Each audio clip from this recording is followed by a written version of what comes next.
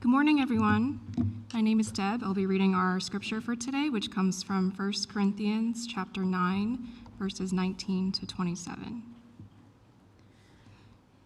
Though I am free and belong to no one, I have made myself a slave to everyone to win as many as possible. To the Jews, I became like a Jew to win the Jews. To those under the law, I became like one under the law, though I myself am not under the law, so as to win those under the law. To those not having the law, I became like one not having the law, though I am not free from God's law, but am under Christ's law, so as to win those not having the law. To the weak, I became weak to win the weak. I have become all things to all people, so that by all possible means I might save some. I do all this for the sake of the gospel, that I may share in its blessings. Do you not know that in a race all the runners run, but only one gets the prize? Run in such a way as to get the prize. Everyone who competes in the game goes into strict training. They do it to get a crown that will not last, but we do it to get a crown that will last forever. Therefore, I do not run like someone running aimlessly. I do not fight like a boxer beating the air.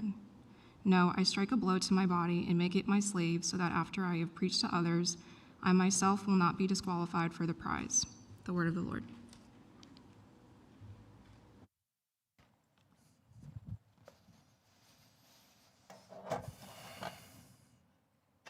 Is it nice out today or what? It is nice outside.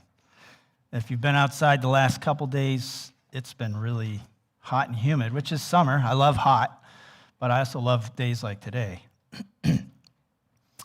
So this Sunday and next Sunday are going to be messages that will focus on how we respond to the call of Christ for us to go and make disciples of all nations. The part of our church vision that says the following: to establish multi-ethnic ministries. Our whole vision is to establish multi-generational, multi-ethnic, and interdependent ministries, empower new generations of church leaders, and engage the disciples for the Great Commission. But this year, every year we focus on a different aspect of our vision as a church. And this year, we're focusing on to establish multi-ethnic ministries. And that's why our theme this year focuses on this aspect of demolishing barriers of the heart, letting the peace of Christ rule, because making disciples of all nations means we need to reach across ethnic, cultural barriers, as well as then the barriers in our own hearts of prejudice that keep us, in a sense, from doing so, of reaching cross-culturally to those who are different from us. Did you know that New Jersey is the fourth most ethnically diverse state in the Union of the United States? It's the fourth most ethnically diverse state. Can you guess which state is the first most ethnically diverse? California. That's right, that's number one. Can you guess what state is number two? Texas is number two. I know, isn't that surprising? Yeah, Texas is number two. It's the second most ethnically diverse state in our union. What's number three, right before New Jersey? Nope. Hawaii is number three. That's right, number three. And then New Jersey is number four. New York is number five. Two states that are the least most ethnically diverse in our 50 states. No. Maine and West Virginia. So those are the two. They're still diverse in some, but statistically they're the least diverse among our 50 states. So I mention this because making disciples of all nations is very relevant to us who reside in New Jersey, because there's a lot of diversity here, if you haven't noticed. If you haven't, where have you been, right? But it's very relevant to us.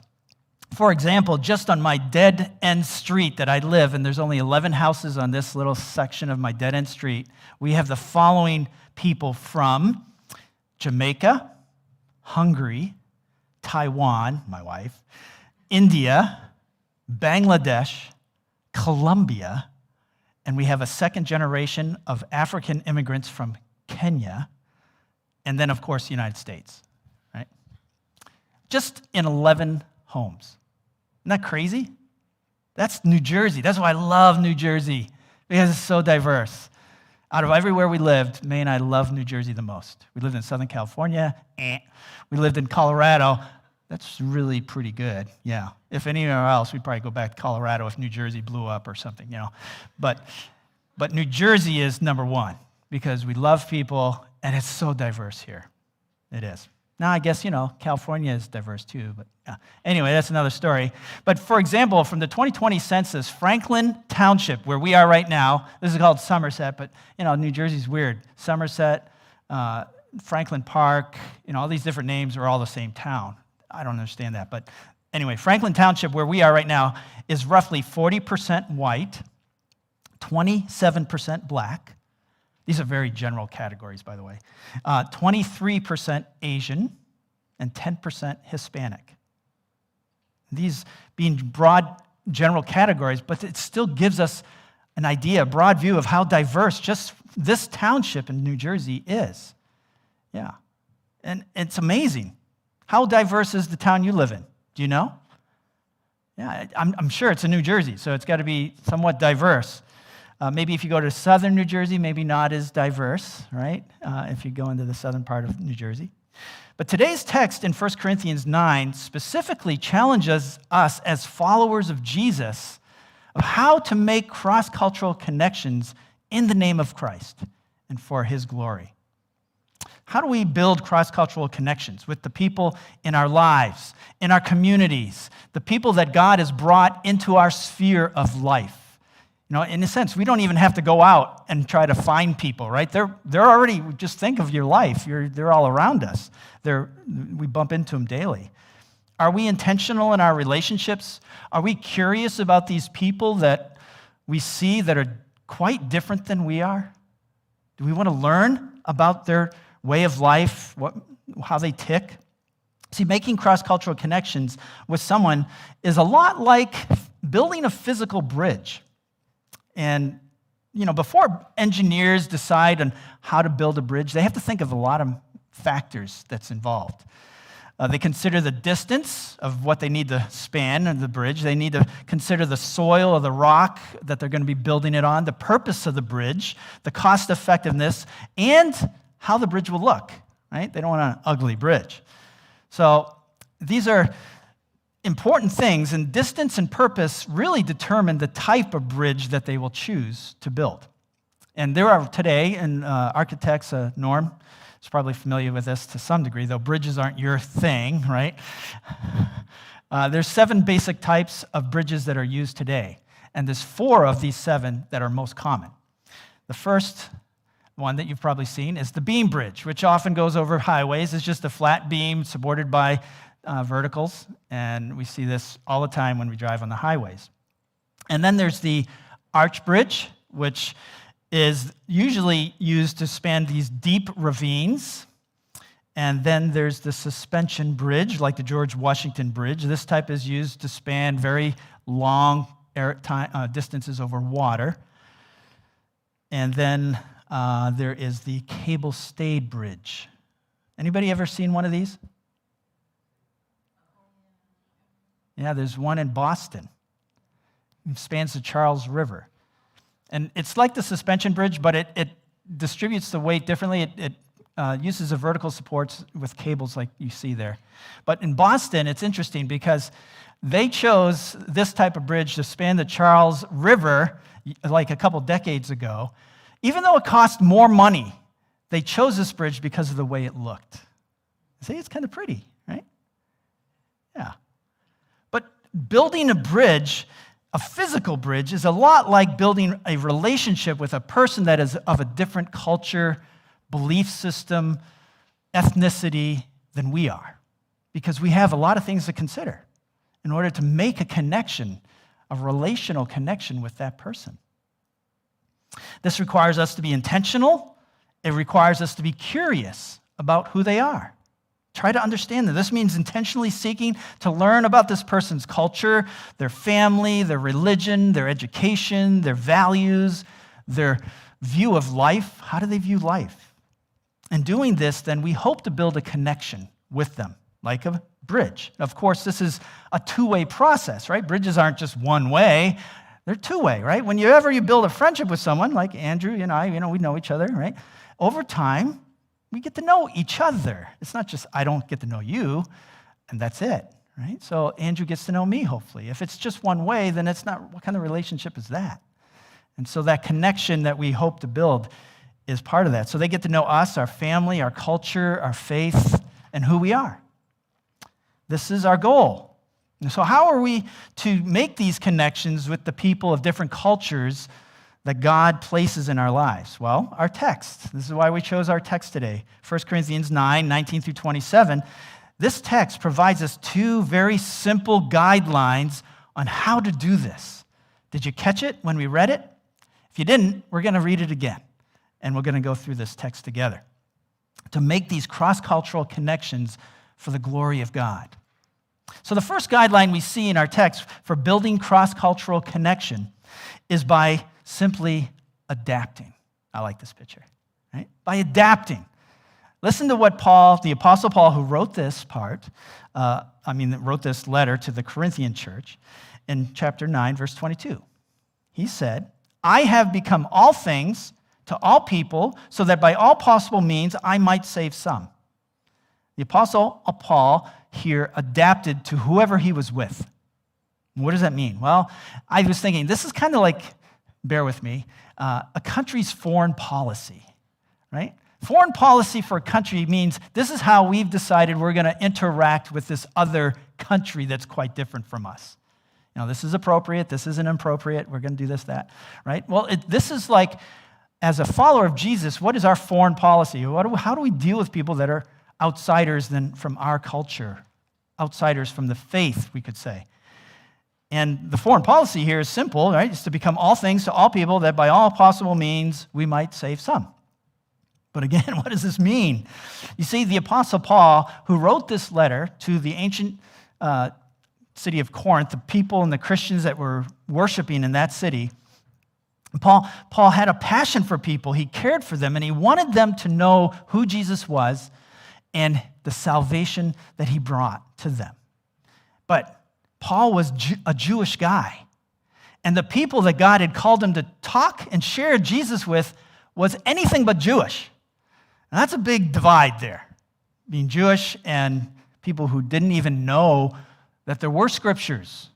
They didn't know anything about Adam and Eve. They hadn't heard the stories of Adam and Eve or Moses or David or Daniel. A lot of them didn't even know that the Jews had these scriptures either. So there's this big gap. They didn't know the stories of the Old Testament. They were clueless about the Bible. So how did Paul so effectively reach people with the truth about Jesus that were so different than he was? Right? Well, he built these cross-cultural connections with whoever he was with so that they could maybe understand better about the truth that was revealed in Jesus Christ. And listen again to how the Apostle Paul became all things to all people. Let's read these verses again. I'll read them for us. Whoops. Don't work. Yeah, let's go back. Going back. Wow, we really went through a lot there. Okay, here we are. To the Jews, I became like a Jew to win the Jews. To those under the law, I became like one under the law, though I myself am not under the law. He's talking about the Old Testament law there.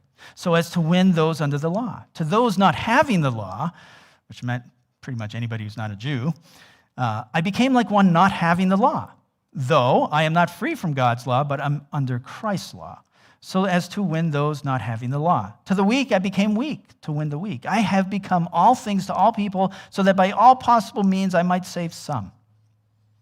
How do we adapt to others of different cultures? Well, simple, by being intentional and being curious.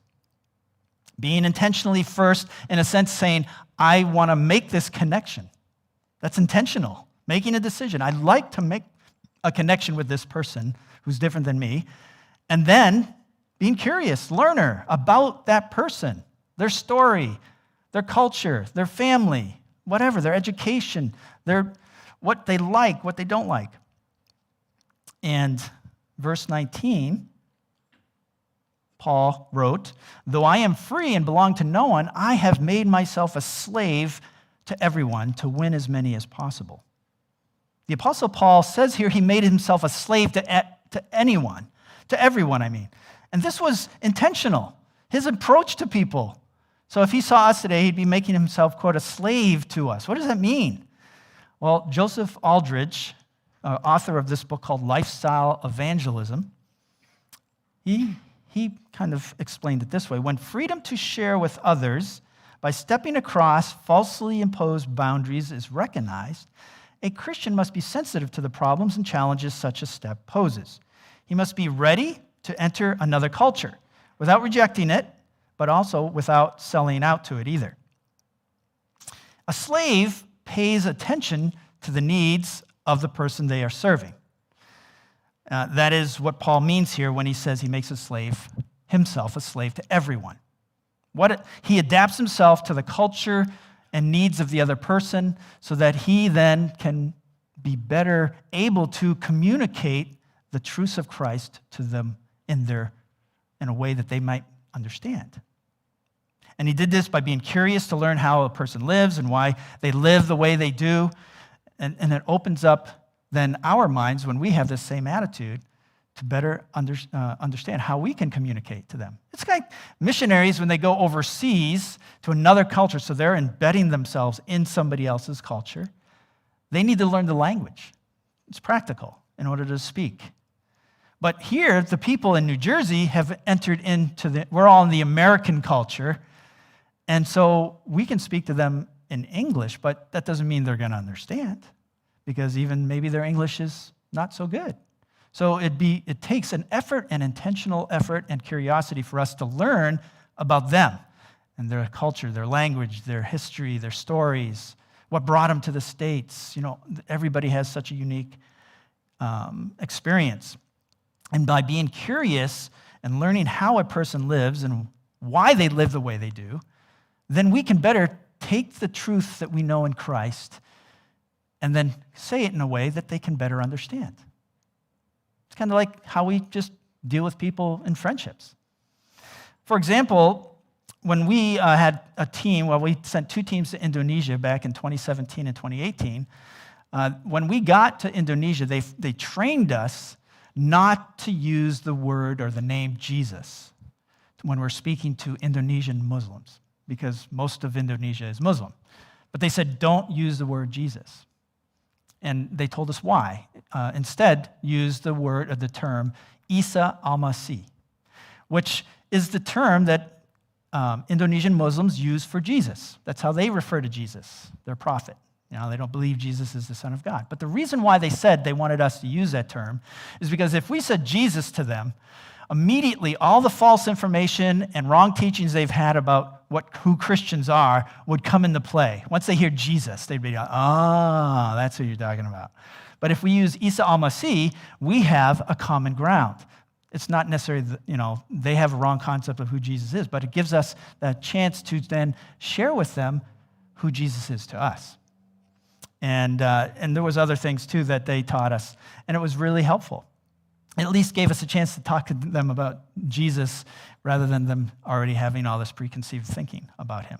Another example, a story I heard that is a way of adjusting. This one Christian guy adjusted to try to share how Jesus was important to him. Is this one Christian guy who worked with someone who constantly was taking Jesus Christ's name in vain. You know what I mean, right? And so he tried to give, just gentle hints, or he tried to let this guy know that it was really bothering this Christian guy, and whenever this guy used Jesus' name like that, but to no success. So he got an idea. So one day, this Christian guy, just out of the blue, said to his coworker, "Hey, Rick, your mother's an idiot." And Rick was like, well, he got upset. He was angry. He was about to hit this Christian guy. And the Christian guy said, wait, before you hit me, hear me out. He said, "You're really upset that I just said this, right?" And Rick was like, "Yeah."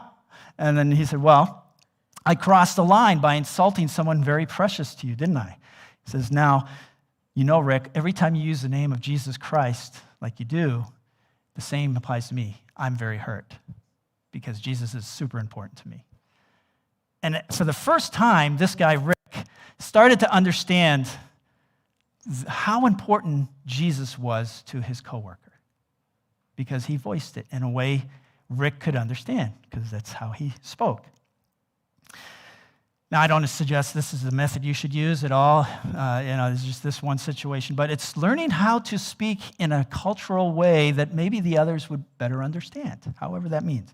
And the Apostle Paul adapted. He gave up, I would imagine, a lot of his personal preferences as an individual to identify with people, to share with them the truths about Jesus in a way they could understand.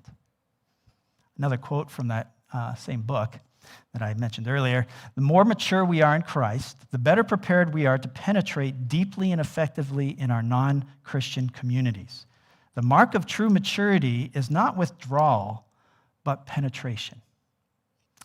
You see, brothers and sisters, we are not called to live our lives for ourselves. We're not called to pursue our careers, though that may be part of what we do. Everything we are called to do is in light of giving Jesus glory in all that we do, to love him and to love others in his name. And so we are called to make disciples of all nations by making these cross-cultural connections with those who are around us, that the Lord brings into our life, and then share with them about Jesus, the Lord we follow, and why we do so.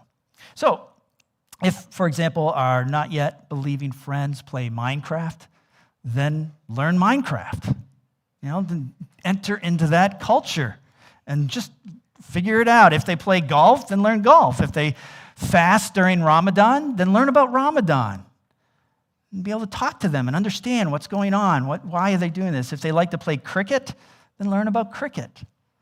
And learn these things, because it's part of who they are. When we do this, we begin to understand better how then they tick, what's important to them, and then how we can share the gospel with them in a way that they might better understand. So why should we adapt to others? Why should we make these cross-cultural connections in the first place? It's so by all possible means we might be able to save some, as the Apostle Paul said, especially when they humbly follow the Lord Christ in submission to him. People are lost without Jesus. Are we convinced of that? They may think that their lives are on focus, but they are actually going down a road of destruction and purposelessness. They will eventually figure that out. And we will be their friend and their connection that we are making, no matter what and how they respond to the gospel, because God has brought them into our sphere of life. We do not approach them and say, oh, you're not interested? Okay, I'm going to move on to the next person. No, because they're in our sphere of influence in life. We stay connected because it's also a matter of timing, too. Who knows? And we just be representative and ambassadors for Christ to them, as long as they're part of our lives. That's what we are to do. So what are the results when we build cross-cultural connections with people in the name of Christ? Well, verse 23 points this out. I lost control, Ethan. Verse 23. There we go. I do all this for the sake of the gospel, that I may share in its blessings. And then, similar to this, the Apostle Paul wrote in Philemon 6, and I pray that the sharing of your faith may become effective for the full knowledge of every good thing that is in us for the sake of Christ. The more we share the gospel in some way with others, whether it be to each other within the body of Christ and to those outside the faith, the not yet believers, the more we do, the more aware you and I are of all the good things, all the blessings that God has already given us in Christ Jesus as his church. And it's tremendous. If we're not sharing the love of God with others, the message of Christ with others, we are missing out on the blessings that God has in store for us as his church and his body. We're just missing out. Think of Jesus and how effectively he shared his message because of his identification and his great difference with the people of his day. He identified with the culture in ways that offended the religious leaders of that time, right? He ate and drank with those who were rejects of society, the tax collectors and the prostitutes and the, quote, sinners, which, actually was everyone. But they were upset. But when Jesus drew close to these people by his identification with them, they became very aware of his great difference from them. They liked him, they were attracted, but then they realized, whoa, this guy's completely different than anybody I've ever met. Because they saw his holiness, his righteousness, his compassion, his intense love for them. And that was different from anything they've ever experienced. Because he identified with them, and yet then they saw how greatly different he was from them. People immediately knew that, hey, this guy is different. So we build cross-cultural connections with people in the name of Christ by adapting. The second guideline in our text is very simple, but it's profound, right? Today's choice is how we build cross-cultural connections is just by working hard at it, right? And this is the last few verses of our text. Verse 24 says, "Do you not know that in a race all the runners run, but only one gets the prize? Run in such a way as to get the prize." Run in such a way as to get the prize. Does this mean a jog or a slow pace walk? No. This means all our concentration, all our energy, all our strategy on how would we run this race to win the race. And our race is life. And the way we live for Jesus as Lord is the way we run the life. So it's like our life is the journey, it's the race. How are we running to win? Now, as believers, we know from the scriptures, it's not like one of us is going to win and the rest of you are, not going to win, right? No, we're all going to receive the crown, the prize that comes in believing in Christ Jesus. But Paul is saying here, run as if there is only one winner. So in a sense that running and putting all our efforts and energy and passion into winning the race. For us to build cross-cultural connections with not yet believing people, it's going to take a lot of hard work. It's going to take a lot of thought and prayer and being intentional and trial and error, learning by our mistakes. For us to build cross-cultural connections, we got to work hard at it. Listen to the rest of this text that emphasizes this point. Everyone who competes in the games goes into strict training. They do it to get a crown that will not last, but we do it to get a crown that will last forever. Therefore, I do not run like someone running aimlessly. I do not fight like a boxer beating the air. No, I strike a blow to my body and make it my slave so that after I have preached to others, I myself will not be disqualified for the prize. Often in life we ask, how much is this going to cost? Because we want to get the best for the least amount of cost, right? That's kind of our thing, right? Sales, right? May and I always struggle because she likes to buy everything on sale, right? Yeah, right. But I'm not so attuned to that. But it's just a difference in culture right there. But this doesn't apply to the principle of God's love for the world, does it? He paid the ultimate cost for what? For those the least, the last, the disgusting, the rebellious. We deserve hell. We rejected him, And yet, he gave his own son, the most precious for us. He paid the most for the least. And that's the love of God on display. It flips things over. And our love for people is shown by our interest in them. Because we're interested, so we make the connection. We're curious about them, learning who they are, what makes them tick, what they like, what they don't like, what their faith is, who they follow, what's their goals in life, their dreams. And we show this God's love for them by intentionally reaching out and seeking to build these connections with people who are quite different from ourselves. Now, we chose this text today because the English Congregation core team, which just means we're the leaders, the people who are putting our efforts and minds and hearts and prayers into the ministries of the English congregation. We wanted to have this introduced today, what we're going to call the cross-cultural initiative. All right? And this is something we will do as a congregation as a whole, encouraging each other for the rest of this year and beyond. It's to challenge to us, each of us, to build and make a connection, a cross-cultural connection sometime this year. The sooner the better, so we can continue to develop that and make an effort intentionally to do that. It could be a neighbor, a coworker, a fellow student, teacher, could be a cashier we see regularly, or just an acquaintance. We know of somebody, but we don't really know them. It could be anyone. Maybe even our grandmother or grandfather, if they're from a quite different culture than us, or a great aunt or an uncle. It could be somebody we try to reach out and make a connection with. Or on the flip side, it could be our grandchild, right? If for the few of us here that are old enough to have grandchildren, right? It could be somebody who's just different in culture than ourselves. But we cannot use any immediate family members, like our parents or our children, because they're very familiar to us. Like, I can't use my wife. My wife and I are from completely different cultures, but we're super familiar with each other. And so no immediate family. Has to be beyond your immediate family. So that's why grandparents could work, if that's an opportunity there.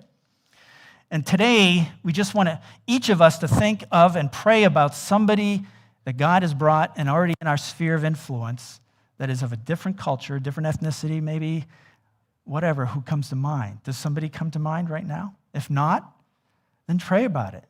And I'll guarantee you the Lord will bring somebody to mind. So this is the first step of being intentional, is praying about it, asking the Lord to bring somebody in mind, to thinking of someone that, yes, okay, I'm going to make a cross-cultural connection with this person and invest in this person and be curious about them. And then next week, we're going to look at this again, and we're going to talk more details about this cross-cultural initiative. And we're going to be looking at an example from how Jesus made a cross-cultural connection with the woman at the well, the Samaritan woman at the well. So we'll be looking at that as an example and learning from our Lord. Remember, the encouragement to us as followers of Jesus, looking at